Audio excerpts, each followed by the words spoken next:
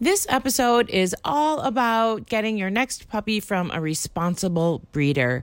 However, we absolutely do support getting your dog from a rescue organization, and we support all the great dog and cat rescues and all the wonderful work they're doing in our community. We did reach out to two separate rescue organizations and invited them to be on the podcast. However, we have yet to receive a response. So if you do work within a rescue or you know someone that works within a rescue, please do reach out to us through our website, and we would love to have you on. Thank you so much and enjoy the show.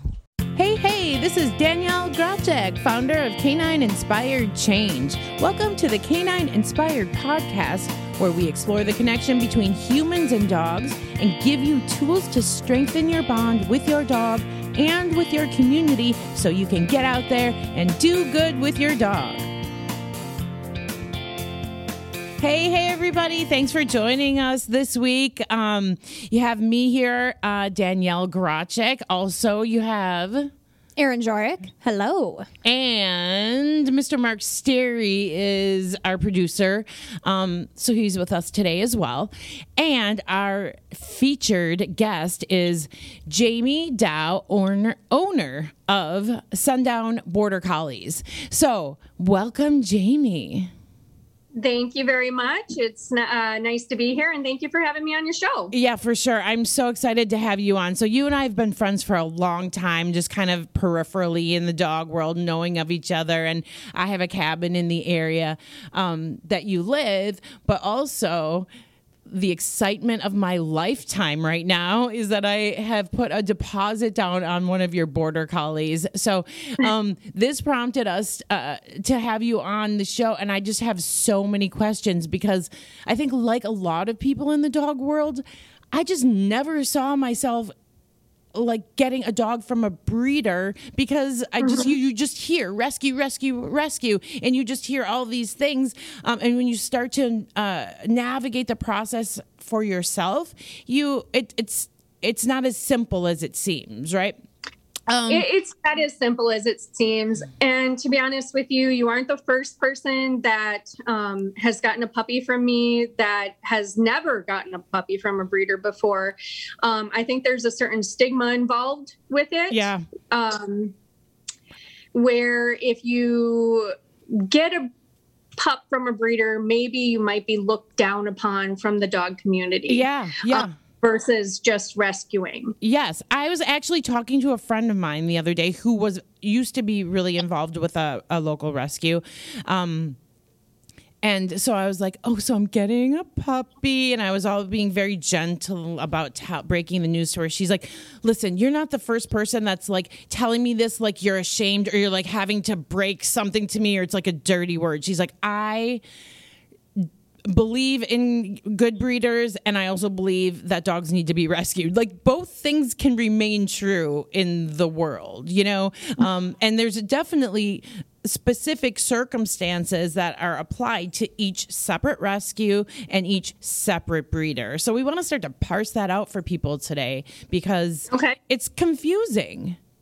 It is confusing, and it's kind of a touchy subject for a lot of people. So I totally get it. And I understand, maybe sometimes the guilt wrapped around it. Yeah. And I wish that wasn't the case at all. Right. Well, that's why we're talking about it. Let's blow the lid off and just say I see you, everybody. And you know what? We're here for you, basically. Jamie, when did you start breeding? Well, I've been breeding many years. I actually started out with German Shepherds. And that was the original breed that I started herding with. And then I began, training border collies for a breeder, back when I lived down in like the River Falls area, and I'd take my German Shepherds there and then also work with her, about 18 of her border collies every weekend.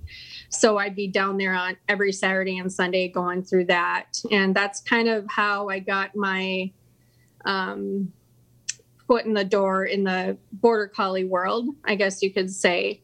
And I actually had no intention of getting a border collie myself.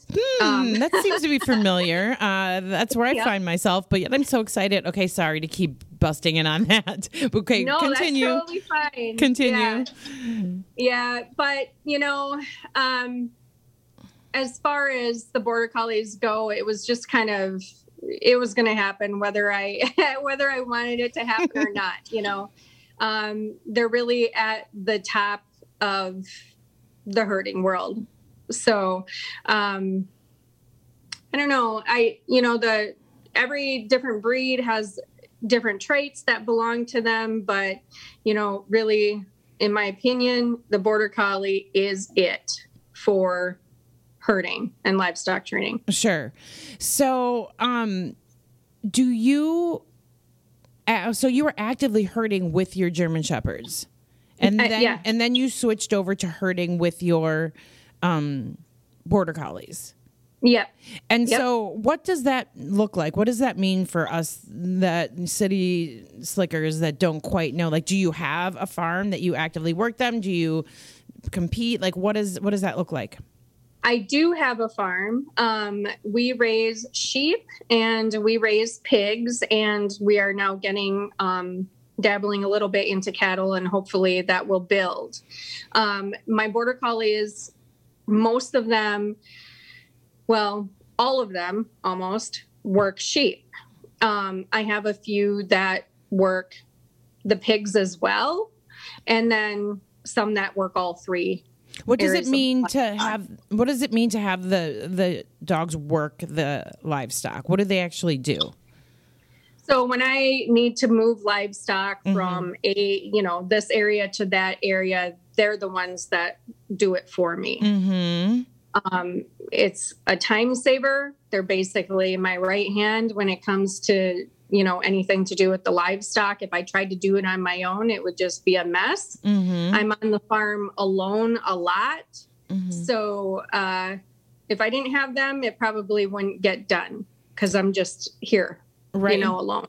And that's what people have been doing for years, right? Have been using dogs in this manner, mostly border collies. So it's a natural kind of partnership, right? And the cattle, it seems like they understand the dog better than they would like a four-wheeler or something. Yeah. So the border collie, their strength is in their eye contact, and then of course they actually do have to sometimes grip, and so that's using their mouth, and I start off teaching a grip so that I'm the one that's in control of that. And I'm the one that tells them, when it's appropriate and when it's not, so they're not running off of emotion. So that would be on a leg. Sometimes. Okay. Yeah. So when it comes to like moving pigs, and it does take a different dog to move pigs, the best thing for a pig is to get them straight and square on and quickly in the nose, because that's their sensitive spot. And I'm not talking about you're drawing blood. That's not no, nothing like that. It's just a quick attention getter. Sometimes sheep will head off, dogs and face them down. So they really do often need a quick, clean grip there. Okay. When you're talking about cattle work, the best thing is a dog that can head and heel as well. Okay. So I think we've established that you're an expert in border collies and in herding in general. You do it every day. You've done it every day for many, many years. I wouldn't classify myself as an expert, but you got to learn a thing or two to muddle through. Right. Well, I think in the general societal pool, you would be up there with knowledge of how to do this versus I do have some knowledge, but there's definitely people out there that are higher up in the ladder as far as herding and that kind of thing. Well, I appreciate your humility. So that's good. Okay. So this is good. So then going back to breeding, and so as I'm looking into getting a dog from a breeder, I see different terminology that I don't really know about. So one is commercial breeder versus, and then we also have heard all these horror stories about puppy mills that I don't even know anything about, except for like they seem like horrible stories. And I would, when I was training at the Canine Coach, I would teach the Shy and Fearful class. It seems like everybody came in with a dog that was just shut down and Right. and said, you know, hey, I got this dog from it was a puppy mill breeding mom or, you know, whatever. So, and then there's also, but what would you consider yourself, what the type of a breeder? Is there a name for it? Somebody who like does a small batch breeding, like home breeder or... So I guess I am considered a breeder, though our litters are few and far between. For instance, we have a litter right now that's going to be turning 4 weeks old on Thursday. And I think the last litter I had was 3 years ago. So, you know, there are breeders out there that are producing a lot more puppies than I am. I just know for me personally, that's not something that I do or want to do. When I have a litter, it's nearly a full-time job for me. So, yeah, you know, they are, you know, I raise them a little differently than some people in, you know, well, in this world, everybody does things how they see fit. For me, I do raise my litters inside of the house. So that takes on a different level of commitment and time. Right. You know, and so all of my adults as well are in the house. All of your what? All of the adults are in the house. Right. So. That's so fantastic. Okay. Because it sets up the dog then just for a domestic life. Yeah. So my aim isn't to necessarily be like, I got to sell all these puppies to livestock people. My aim is to be able to place a puppy in any type of home. Yep. And I'm going to be confident that they're probably never going to contact me with an issue as far as like, oh, I can't handle it and they have to be returned to me. Can I handle it if they do that? Sure. We raise them and we're here for the lifetime of the dog. Yeah. No matter if you come back to me, you know, 13 years down the road, I'm going to take the dog. Yeah. Jamie, I was wondering, so clearly border collies are bred as herding dogs. When someone purchases a dog from you, do you like give recommendations on like, you know, this dog has been bred for this job, and if you're not going to do this job, here's my recommendation to like keep the dog stimulated so that you maintain this positive relationship?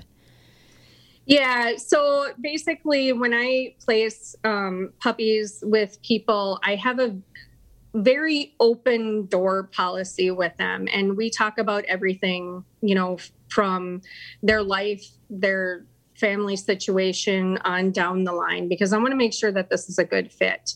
Any kind of training questions that they might have, I'm here for them.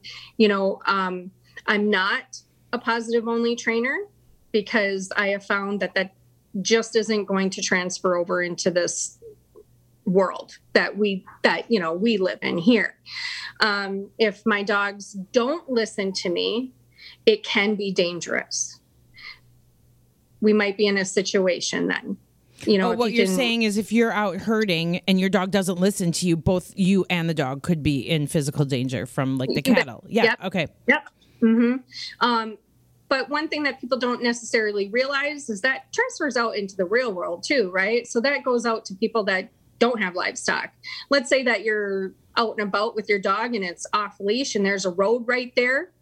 You need to have your dog come, or you need to have your dog be able to lie down and trust that it's going to do it 100% of the time. Yeah. For the safety. Well, you and I have had, Jamie and I had a long conversation about this. My question was like, well, I had previous knowledge of you and I just think the world of you as a human. And I know all the rescuing you do from donkeys to birds to, you know, pigs to, you know, and I know the type of animal lover you are. And so I when I called you and realized that you just had a litter, and it just so happened to coincide at the time that I was trying to adopt, and I was kind of having a rough time with that. It was like, oh my gosh, do I start to open my mind to the possibilities of this? So you and I then had several conversations, which you were so like patient with me. So just thank you, a public thank you. And my big question to you was, I don't live on a farm, and I'm not going to have access to livestock. Do you, in your opinion, would one of your dogs be happy in an environment like mine, which of course I'm going to exercise, probably do a little disc, because how fun is that? A lot of training and working towards being a therapy animal. That being said, I would never pigeonhole a dog that's not having a good time in a therapy dog situation to be a therapy dog. And I have no delusions that, you can just like, this is my puppy and it's going to be a therapy dog. Like that's not real. Right. So, every dog is individual, and, we have goals, but we have to just take into consideration the dog's temperament and personality. Yep. So anyways, my big question to you was, do you think that one of your dogs could be happy in a situation like that? And so that led us to this big conversation about that, and how you do breed and train your dogs and live with your dogs in a way that they can be happy in a large variety of homes. You bet. So I couldn't even begin to say that was okay, and unless I actually lived it real life, right? So I've got puppies in all walks of life, in all types of different situations. These are true working border collies. So I'm not breeding for sport. Mm-hmm. And yet I have sport homes that do very well with them, because what makes a good sport dog is actually what made it a fantastic herding dog. Mm-hmm. They come in, they lie down. If I want to be lazy, which I don't get to be lazy very often. Yeah, I can't imagine you being lazy, but okay. And just, sometimes, you have a day where you don't have anything to do, whatever. And my dogs are going to lay here for 7-8 hours straight. Mm-hmm. And they're just going to nap. But when it's time to go to work, it's time to go to work, and they're more ready. So that's kind of the difference. They're not going to drive you crazy. Right. We got to do this. We got to do this. We got to do this. They're just ready to go when it is time to do something. Right. Well, and it's smart. I mean, that's conserving energy for when it is time to work. I remember coming to, I think it was Wally's place. And, anybody that lives in a small town or has a cabin in a small town, it's like, it's over by Wally's place, So anyways, it was at Wally's place, and he's got a sheep farm as well. Yep. And you were doing an event in which you could just bring your dog there, and you had a little small pen set up, and you could bring your dog in and try their hand at just some light herding stuff. And I remember that being really fun, because I have Aussies, or I did have Aussies at the time. I have one Aussie left. But I also really, really remember your dogs being tied on a trailer, and me going up to pet them, and they were just like sitting like, hey, how's it going? Hi, everybody. Yeah. I love everybody. I'm super tolerant. I could care less about a tractor. And there's this dog is not socialized as somebody brought, and it's barking its head off at me. And I'm just like, hey, what up? Hey. They're just so easy going because of all the exposure they have to, tractors and people and birds in your house and pigs and, loud noises and the whole thing. So that really, to me too, I really remember that. And that's super important, I think, for just any dog to have, no? Yes, it is. I kind of laughed because I know that you had brought up me being a dog trainer, and it's actually not something I even consider myself being. I train on herding. I don't train consciously. You are a dog trainer. About everything else. Well, I mean, I can kind of give you an example of that. I had a puppy that I bought last fall, and she didn't have a collar on her for the first time until she was 8 months old. Yeah. You see that. Now, how does that happen? Do you think that I'm just leaving her here in my house? Nope. She actually goes everywhere with me, and she went to work with me every day. But she knew to stick with me, right? So I can let her out of my car in a parking lot, go across town, and she's going to just walk with me. It's so important to be able to build that relationship with them. And really, it's a leadership thing. You know when it boils down to it. When I teach our obedience classes, and we really don't have any general obedience classes here. We have therapy dog prep class, and then we have therapy dog class. I also do some one-on-ones, but what I tell people is the leash is the last resort. So you have your, you have your vocal tone. You have your body language. There's all different things that you need to use before you even touch that leash, because we don't want to have to use it. It's there in the city for protection and safety. However, and in therapy dog work, you just have to have it. But it is the last resort. So I wanted to talk about this, that you said you're not a purely positive trainer. So what we talk about, which personally I don't think works anyways, because if you just think about in your life trying to communicate with somebody and the only time that you gave them any feedback was positive feedback, like how does that feel to you communicating with them, and how does that feel to them not really knowing what's up unless it's positive. But we play a lot with that. We call it BET, body language, energy, tone. So I have like the you did it right tone, the high tone, yes, like a marker word, yes. Then we have the middle tone, which is like good, nice, like you're doing it right, but keep doing it. And then you have your low tone, which is hey, which is no way, Jose, I don't want that. So that's kind of what we play with just in general when we're training with people. Are you working off something similar to that, or how do you deal with that? Yeah, I mean, it's pretty similar to that. These dogs are the most intelligent dogs on earth. So, that eye and the way they have cognitive ability, they know exactly whether I'm happy or I'm not happy, and I'm kind of a low key type of person. So I'm not often out there cheerleading, I'm not, yeah, unless something really requires me to be doing that. For them, livestock is the reward. If I'm not saying anything, they know they're doing fantastic. So if I'm quiet, everything's good and clicking along the way that it should be. If I have a tone. Okay. So how do they learn then? Do they just learn from the other dogs?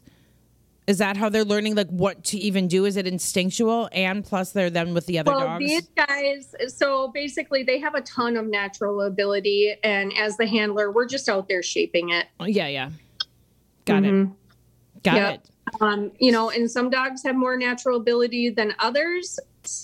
There are dogs that don't really seem to have any. Just because it's a herding breed doesn't mean that it's going to do work. Yeah. Okay, I was on your Facebook page, and I grew up with hunting dogs. I grew up with German short-haired pointers. I have a rescue English setter, and then we're adding another English setter to our family this summer. I saw that you posted someone who hunts with their border collie. Sure, yeah. That blew my mind.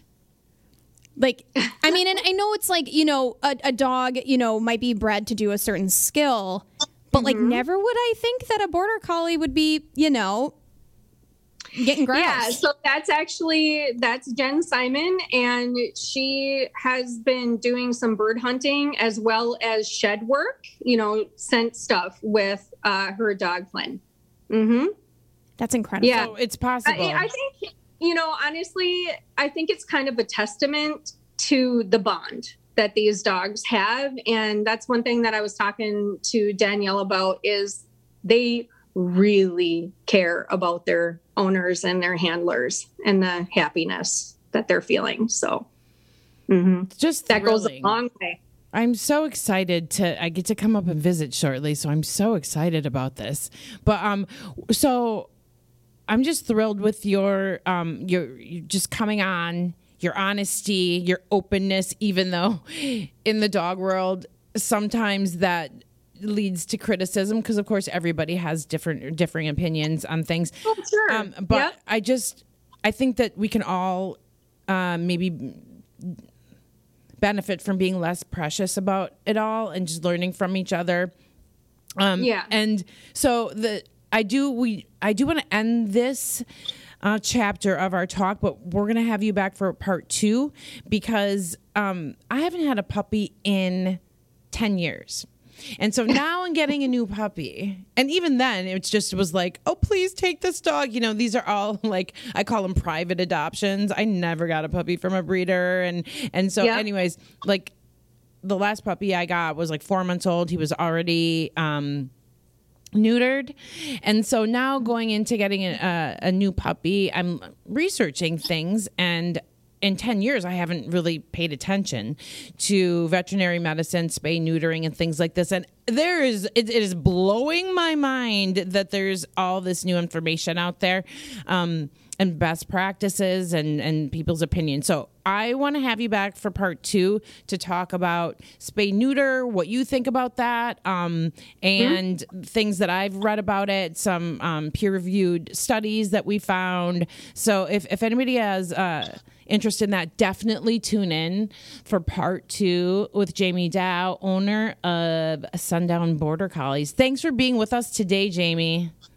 Thank you so much for having me on. Absolutely. I just think the world of you. Okay, everybody. Until next time, I see you, you matter, and get out there and do good with your dog. Bye.